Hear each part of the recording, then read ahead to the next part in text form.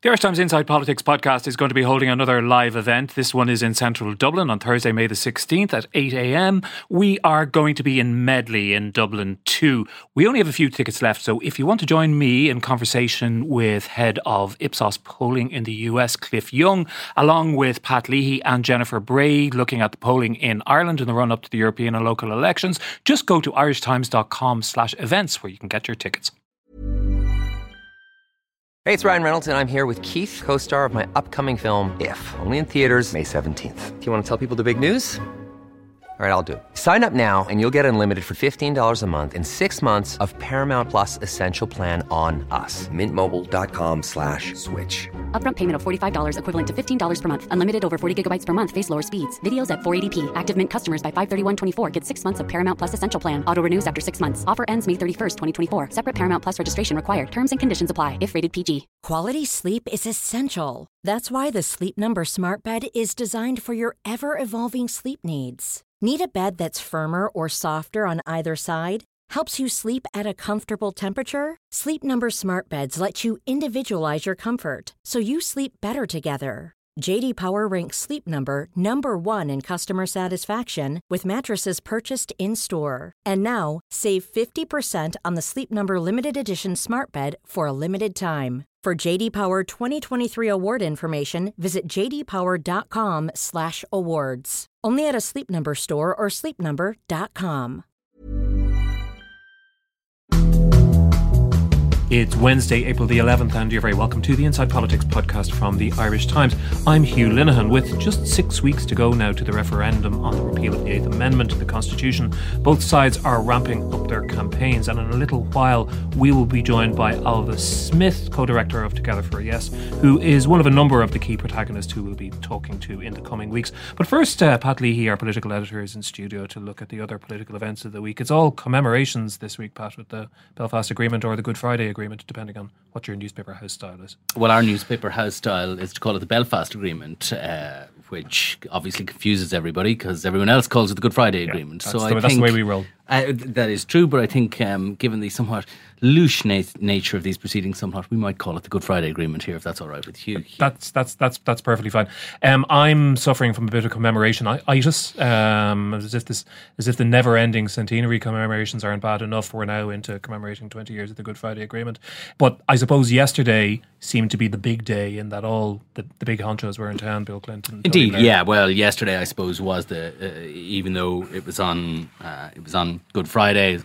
Obviously, the date of Good Friday moves every year. So yesterday was the calendar anniversary of it, and that was the one that was decided to hold the main commemorations on. And I think the commemorations had a sort of an extra contemporary relevance because of the difficulties in the process at the moment, with the institutions having been suspended for over a year, and it seems no immediate prospect of their resurrection. The nature of some of them, which involved the protagonists of 20 years ago talking about how they came to agreement and the moves and the sacrifices and the compromises that were made to achieve that agreement, I think is probably fairly useful. But it also shines an unflattering light, I think, on the current leadership of both governments and the principal parties involved. This was a message that the leaders who made the agreement 20 years ago were delivering with varying degrees of subtlety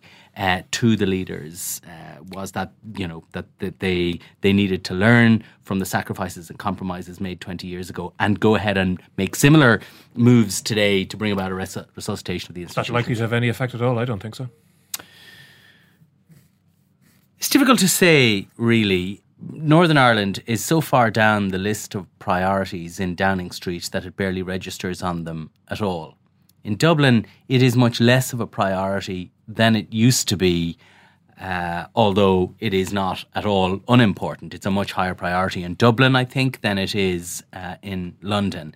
Now, ultimately, any agreement has to be made between the parties in Stormont, and the two governments cannot make that happen by fiat. But one of the things that both Bertie Ahern and Tony Blair were saying over recent days, and Bill Clinton to a different extent, we're saying, is that engagement with the governments, and I thought it was noticeable that Bertie Ahern made this point very clearly, that the two governments needed to up their level of engagement with the Northern Ireland parties to promote an agreement. I just wonder, there's a couple of points. Some of them have been brought up by Bertie Ahern, I think, in the last week as well, and a couple of other people have made this point, is that the context within which the agreement happened was in the context of two countries within the European Union who had a series of relationships within European Union structures, and that was one of the things which had allowed the much better relationships between Downing Street and Dublin to develop over the course of the 1980s and 1990s. And obviously all that stuff is in jeopardy now because of Brexit. And there's various examples in the last week of senior British politicians mouthing off in unhelpful and, if not anti-agreement ways, certainly not terribly in favour of it. A Labour frontbencher describing the Good Friday Agreement as a shibboleth, which, as our educated listeners will know, is a sort of a religious trophy which has outworn its use. I think there's a couple of things there. The role of the EU in reaching the agreement of 20 years ago was minimal, despite the fact that, for their own political purposes, the Irish government has played up the role of the EU in the peace process. And what was important in the subsequent process, the actual agreement, that was made 20 years ago, which we're commemorating this week, had very little to do with the EU. What is true is that relations between the Irish and British governments, their common involvement and often finding themselves on the same side in the EU over the previous 20 years was one of the things, not the totality of the story, but one of the things that enabled better relations at official level, which enabled them to grease the wheels of the settlement. That relationship, and it's very obvious this week, the Anglo-Irish relationship has been under strain for some time because of Brexit, and that is having an effect in Stormont. We saw that yesterday. David Davis made some comments about essentially the Irish government kind of pandering to Sinn Féin, or that Sinn Féin's influence had made the Irish government adopt a harder negotiating stance on Brexit. We've been hearing that kind of thing for a while with our old friend, the political editor of The Sun, I think channeling views of senior Conservative Party members saying the same thing last year. Yeah, it's a trope that has been knocking around in senior Tory party circles for some time. I think you have to take two things, right? First of all, the lack of wisdom or political sense of David Davis in saying those things in public, even if he believed them. And then the immediate response of the two most senior people in the Irish government, which was to come straight out, Leo Varadkar and Simon Coveney, was to come straight out and tell him he was talking rubbish. I think in the past, whilst there were certainly disagreements between the Irish and British governments in relation to the peace process, they always made a special effort not to allow those difficulties come out into the public. And it was when they were most annoyed, people in Dublin that is, that when they were most annoyed with the British, that they would be most friendly towards them in public. Now that political sense seems to have been abandoned by both sides, and I think we are seeing in public a true picture of Anglo-Irish relations between the governments, which have deteriorated very significantly because of Brexit. Pat, thanks for that. My ultimate political aspiration remains the coming together of all the people of Ireland, achieved peacefully and by consent. I value deeply the close relationship between the Irish government and the British government.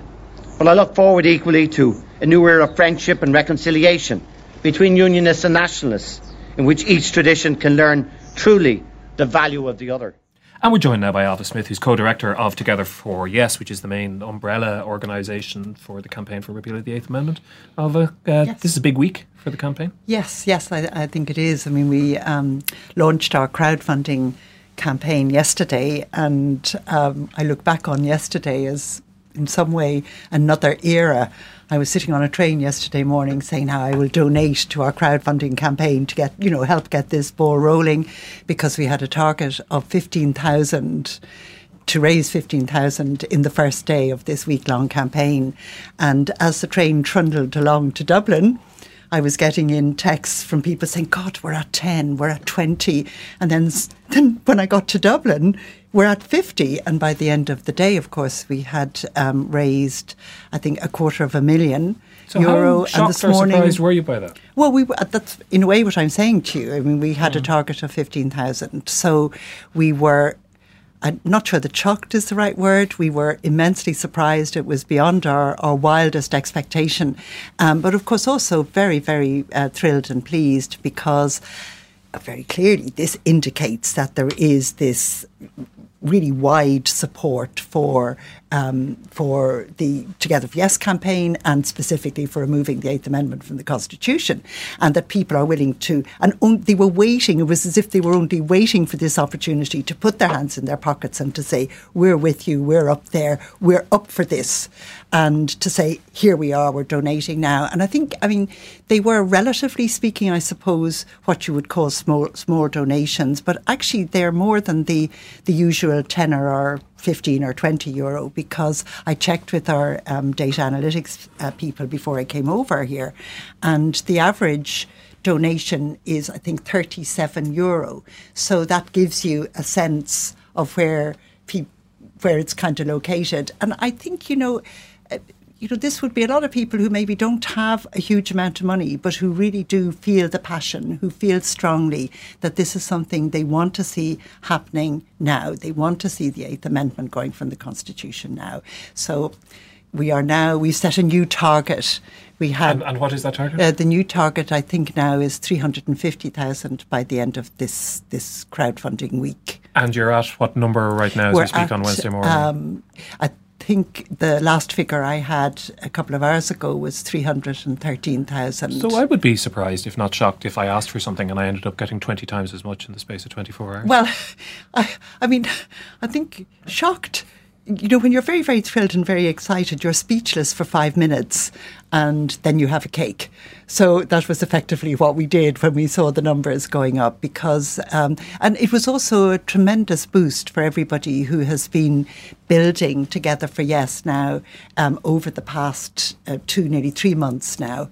And I think that was really what heartened, and it really did, my heart felt incredibly warm. And how do crowdfunding campaigns of that sort, how do they work with SIPO and regulations for donations? For example, can you be guaranteed that none of this money is coming from outside the state? No, very good.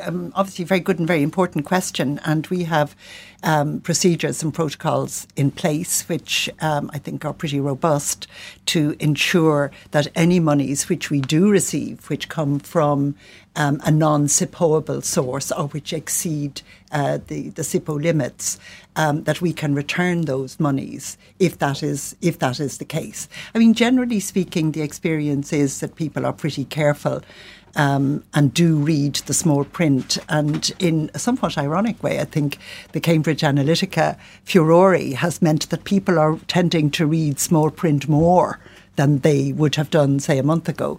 So I don't have the figures on that now, Hugh, but we certainly will be getting them over the next couple of days as the analyses are done of the extent to which there is any funding coming in from abroad, for example. But we're not expecting that to be anything significant. Pat, you aroused the ire of quite a number of pro-repeal supporters on social media this week with an analysis piece you did suggesting that Ailbhe's side of the argument had been slow out of the starting blocks in comparison to those who are arguing in favour of retaining the Eighth Amendment. That's almost what I said, actually. What I was doing was reporting the concerns of people on the repeal side, and I was speaking about a report that we carried of the launch of a poster campaign that the Together for Yes campaign had done, and I was making the point that, of course, when they went to put up their posters on the lampposts, that they found that hardly a surprise to them, I guess, but many of those lampposts were already occupied by posters for the no side, for the retain side of the argument. And it struck me that there was a fear in some repeal circles that they had been a bit slow out of the blocks, that they were faced with a very well organised, very well planned, very well prepared retain campaign, and that the repeal campaign was really only getting moving. And some people took exception at this analysis, as they're perfectly entitled to do. And I think yesterday's the events of yesterday and the extraordinary success of the funding appeal yesterday tells us a couple of important things for the campaign. It tells us that I suspect money will not be an object for the repeal side. I expect that will probably be matched on the retain side of the argument as well. We're probably looking at the most expensive campaign that will ever be conducted. I'm not sure exactly how many posters you'd get for 350,000, but I suspect it's enough to cover half the country. But just to finish, the other thing that I think it tells us is that there is. I mean, if you look back to the marriage equality referendum, there was a real sense in the campaign of a movement that grew through that campaign for the constitutional change that eventually happened. I think you are looking at a similar dynamic here on the repeal side. I think that movement will grow. But the winning of the campaign on polling day will not be done by people who agree with one another. It will be by people who are unsure in the middle. All of the people who donated yesterday, I think it was 6,000 of them, which is a lot, but not electorally significant, if you know what I mean. They're all going to vote yes anyway. The fact that they were donating, and a number of them seemingly donating multiple times yesterday, I think that is evidence of their commitment, and every single one of them will come out and vote on the day. But their votes are already in the bag for the repeal side. And if the repeal side is to be successful, it needs those people to convince the people in the middle who are not yet committed, or who are only softly committed, or who are softly committed to a no vote. Well, now there are at least three or four points wrapped up in that there, Pat. So just let me take your first point first, which is about planning and preparation and so on. And I would really have to point out to you, and I've probably pointed it out before, that we had always planned to do a launch in March, provided we were getting a 25th of May date, and that our posters would follow on quite rapidly from that. We obviously had to get funding into the kitty because we're, a civil society campaign which has been set up newly. We registered with SIPO, whatever it was, 3-4 weeks ago when we launched. What we're doing at the moment is absolutely our plan. We're following that plan. And we didn't seek to deviate from it when posters went up around. And let me reassure you that there are ample lampposts in Dublin and around the country that fit our posters. But so that is part of our plan, and we are very, very clear that we have a campaign plan. And I think that in itself actually is indicative of the discipline and coordination, because we know that we have to sustain levels of activity and dynamism and so on, and grow those over the coming 6 weeks. So we're staying with our plan, and we are very focused on what we need to do. I mean, I think the second point about a movement in marriage equality, which is of course a fantastic campaign.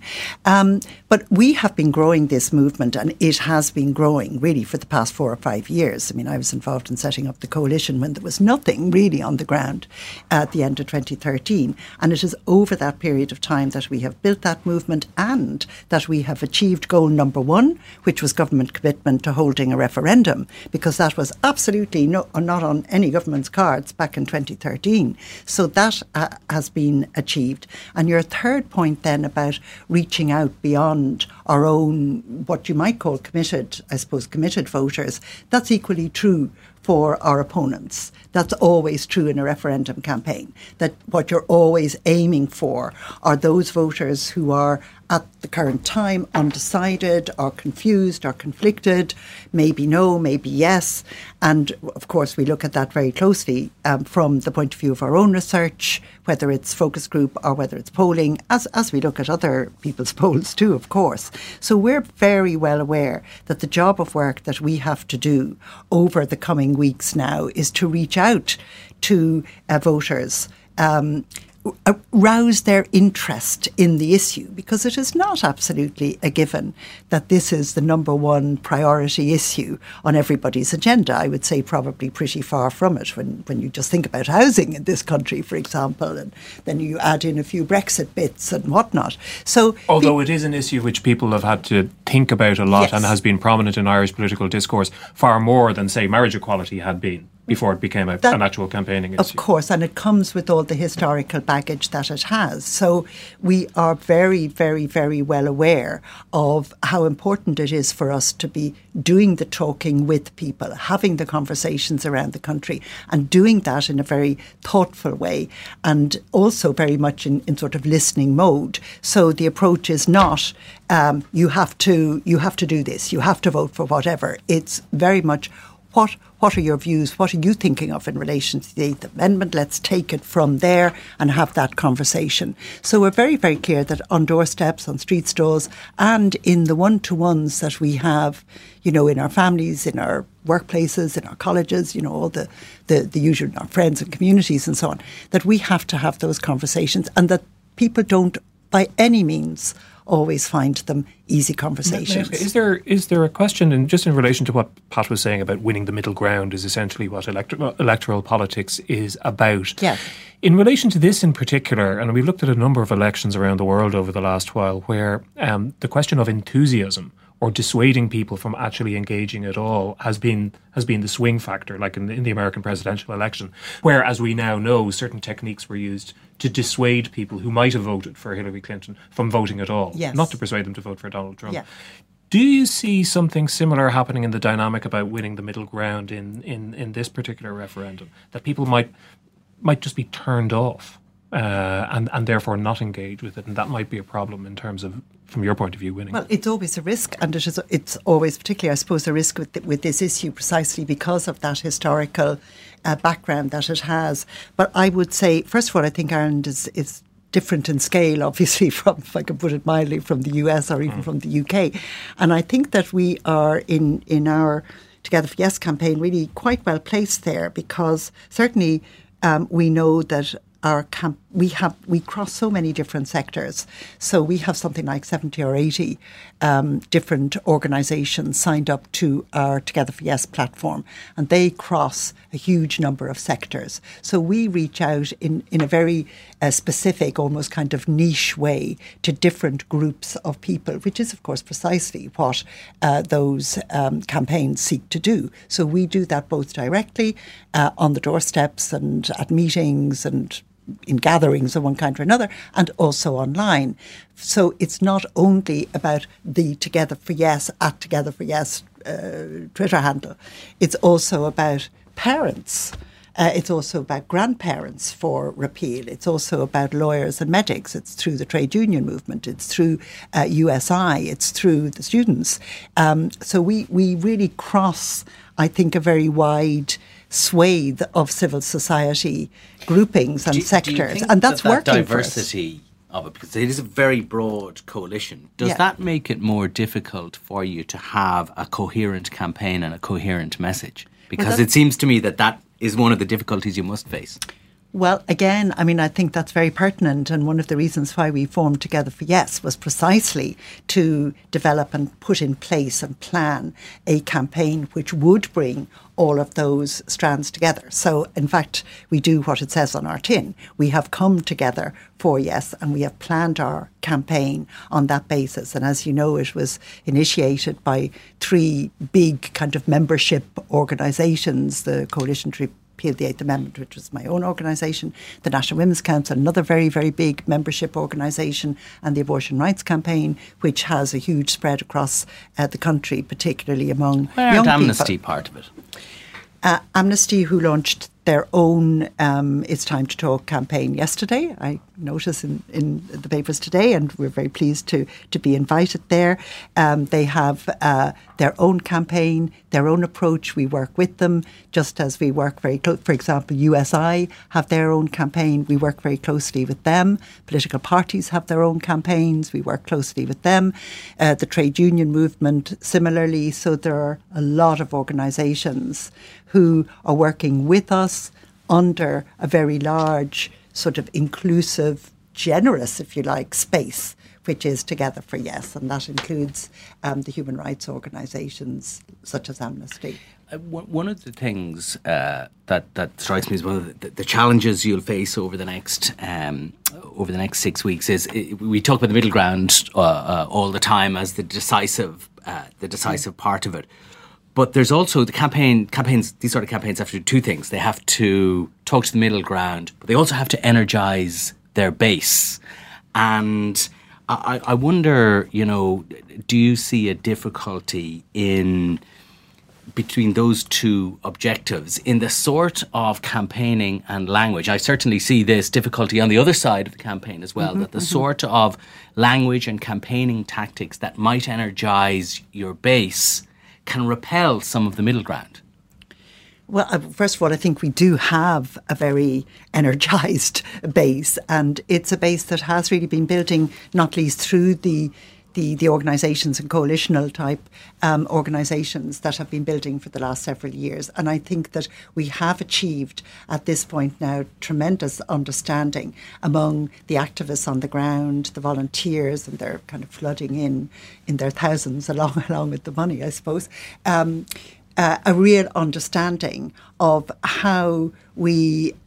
basically what kind of messages we give to people. And we see it very much as our role as informing and encouraging voters rather than going out and preaching something which maybe voters haven't had time to gain an understanding of. And I think the principle that we work on is the one that worked in the Citizens' Assembly and the one that worked again in the Joint Committee, which is that as people have information and understanding, and when they hear the experiences and the stories that women and couples have been through, it doesn't take very long for them to say, I see, I get it, I understand, I know now what it is about the Eighth Amendment that is so harmful to women and why it shouldn't ever have been there. So I don't think we have at all a problem with that base that is out there, activist, because they are very committed to our goal, which is to remove the Eighth Amendment from the Constitution. And, I am personally very encouraged because, like others in Together for Yes, we have a very big regional organisation. I've been out and around the country for the past couple of weeks and will be out and around for the duration of the campaign. Our tour starts next week, but personally, I've been back from Killarney yesterday morning, Sligo last week, Meath or Westmeath this evening, Mayo on tomorrow, Thursday, Limerick on Monday, etc. What do you think of the Save the Eighth campaign so far? The posters have been up now for a little bit over a week. The first round of posters seem to focus on this issue, on the rate of abortion in the UK, and proposing that will be what will happen here as well. What do you think of that as a campaign strategy? Well, it's not really for me to comment critically on the strategy of our opponents. Go ahead. But what I would say, just in thinking of ourselves, we are very focused on what we are doing, and I want to make this point really particularly that there is always a danger on this issue of getting drawn into what the other side are doing and of getting distracted by what the other side are doing and of precisely getting involved in the sort of argument that we could even have here this morning. And we are very, very clear that what we need to do is to keep our eye, in fact our whole canvassing project is called Project Ear to the Ground, is to keep close to the voters and to be hearing what their problems are, what their reservations are, what their questions are. So, we have a whole canvassing programme which is being set up and is actually due to be launched on Monday, which is a digital programme, to actually really listen to what it is the voters want to know. So that is not to deflect you. That is to say that we are not to be deflected from what we know we need to do. So strategically, you're not going to engage in what you see as enemy ground, for example. So this proposition about what the rate of abortion will be. We are very willing to engage in debate, absolutely. But we would want, of course, to engage in debate where we could have a sense that that debate would be fair, that it would be fact and evidence based. And of course, we believe that there should be debate. This is a democracy. It should be. We should be able to have debates. What are you saying to your canvassers who are encountering those arguments on the doors or those questions on the doors? Well, firstly, they're not really encountering that many arguments on the doors. What they're actually encountering is people saying, explain to me a bit what repeal means. So we do actually use the term remove the Eighth Amendment because people understand that. They want more information and more understanding of the proposed legislation, what that would look like. So they are interested to know, for example, about what 12 weeks means and why it's 12 weeks. And I think we're all probably aware that there is not a lot. People often are very ill-informed about pregnancy. Even those of us who've been pregnant sometimes by no means have all of the answers. And people shyly often want to know a bit more about what happens. So they do want to understand that. They do have questions around how the legislation will work out in practice. What does that actually mean for women? So they do ask things like, well, does this mean there'll be late abortions? And you're saying, no, actually, that is not what the legislation is saying. So it's about giving that kind of information that we're getting far more than anything else. But the other point I wanted to make... But specifically on that point of the 1 in 5, but I just wanted to come back to that now. Well, we're not getting that question on the doorsteps. I can just tell you that. Maybe that's because I'm looking at the regions, but to say that, in a very, very, very simple and straightforward way, we have said all along, and we will continue to say, that it would be quite wrong to see Ireland as in any way a replica of the UK. And therefore we do not, our legislation is not in any sense a replica of the UK legislation, and indeed nor should it be, because that legislation is in itself, I think, inadequate in very many respects. So we don't think that what happens in the UK is automatically reproduced in Ireland. In fact, we know that from the current figures on abortion rates, for example, and we also know what happens in countries in Europe which have legalised abortion, say, within the last 10 to 20 years, that what you actually find is that abortion rates don't shoot up, they don't sort of go into some kind of Zoom area. If anything, a number of countries, including, I think it's Spain and Portugal, and there's somewhere else I'm going to forget now, Switzerland, I think, and there may very well be others, that they have had a bit of a decline. And the reason why they've had the decline is that you get better better emphasis, more emphasis on sex and relationship education and on contraception information and on contraception availability. So, again, I think that that's an important dimension in a way of the work that we do out there on the doorsteps as well. But it is really important for us not to fall into that trap of thinking that because Irish women or women from Ireland have been forced to go to Britain for abortions, that our abortion law is going to be the same as Britain, or indeed that our rates and patterns are going to be the same as Britain. The fact that you force women to go there doesn't mean that actually the same thing happens here.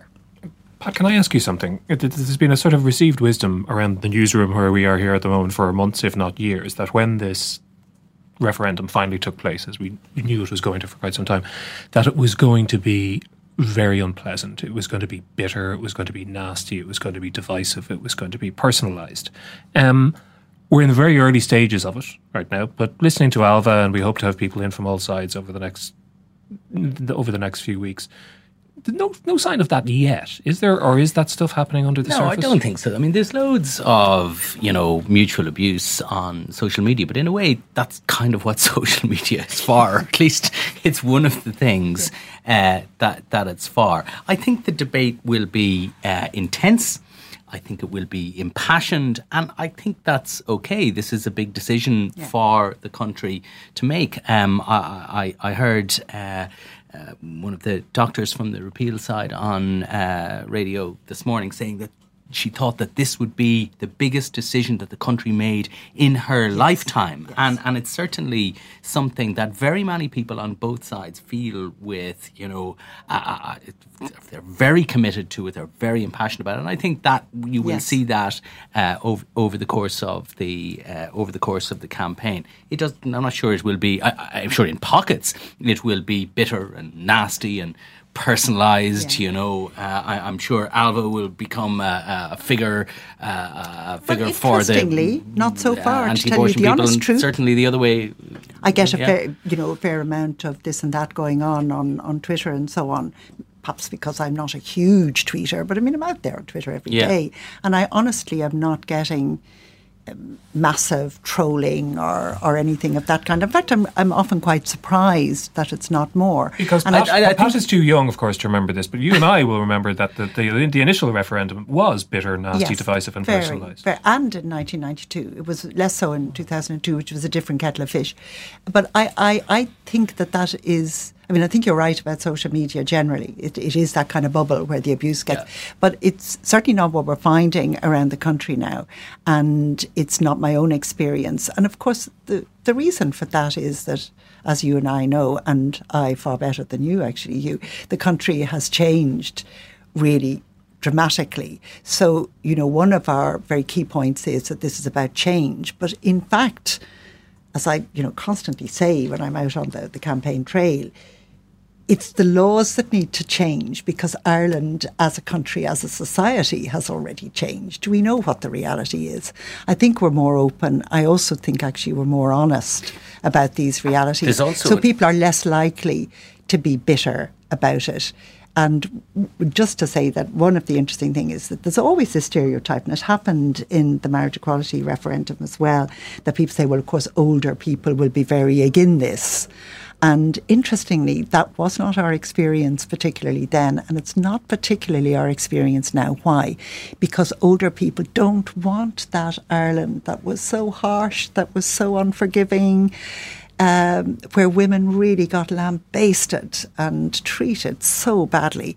And women in particular just simply say, wouldn't want that to happen now to my grandchildren. Well, there is a demographic imbalance in the which you would expect, but much less so. Much less so than one final point on that, Hugh. I think is that it would be useful. I think, and I'm not trying to be preachy, but it would be useful for people on both sides to remember that people of sincerity and goodwill can hold differing positions on this. Yeah.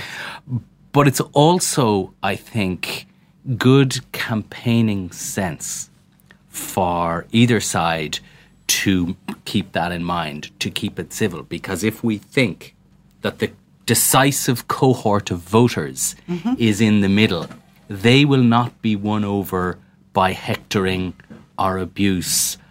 They will be won over by respect. That you're tone policing here. Yeah, well, but I really... Well, I may well be. Is that something to do with the wolf tones? Actually, maybe there is a missed profession there, all right, in relation to preaching. But nonetheless, I would say amen to that, actually, since you are a preacher.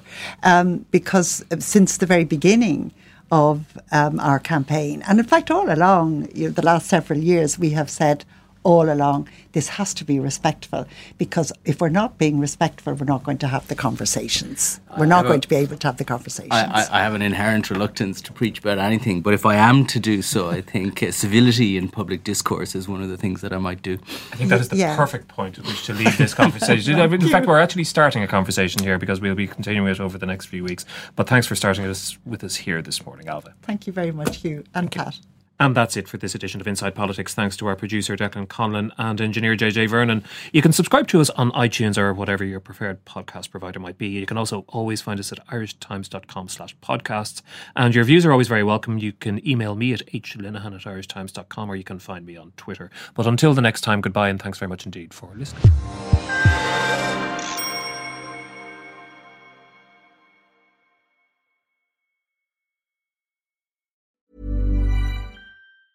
Hey, it's Danny Pellegrino from Everything Iconic. Ready to upgrade your style game without blowing your budget? Check out Quince. They've got all the good stuff, shirts and polos, activewear, and fine leather goods, all at 50 to 80% less than other high-end brands. And the best part? They're all about safe, ethical, and responsible manufacturing. Get that luxury vibe without the luxury price tag. Hit up quince.com/upgrade for free shipping and 365-day returns on your next order. That's quince.com/upgrade.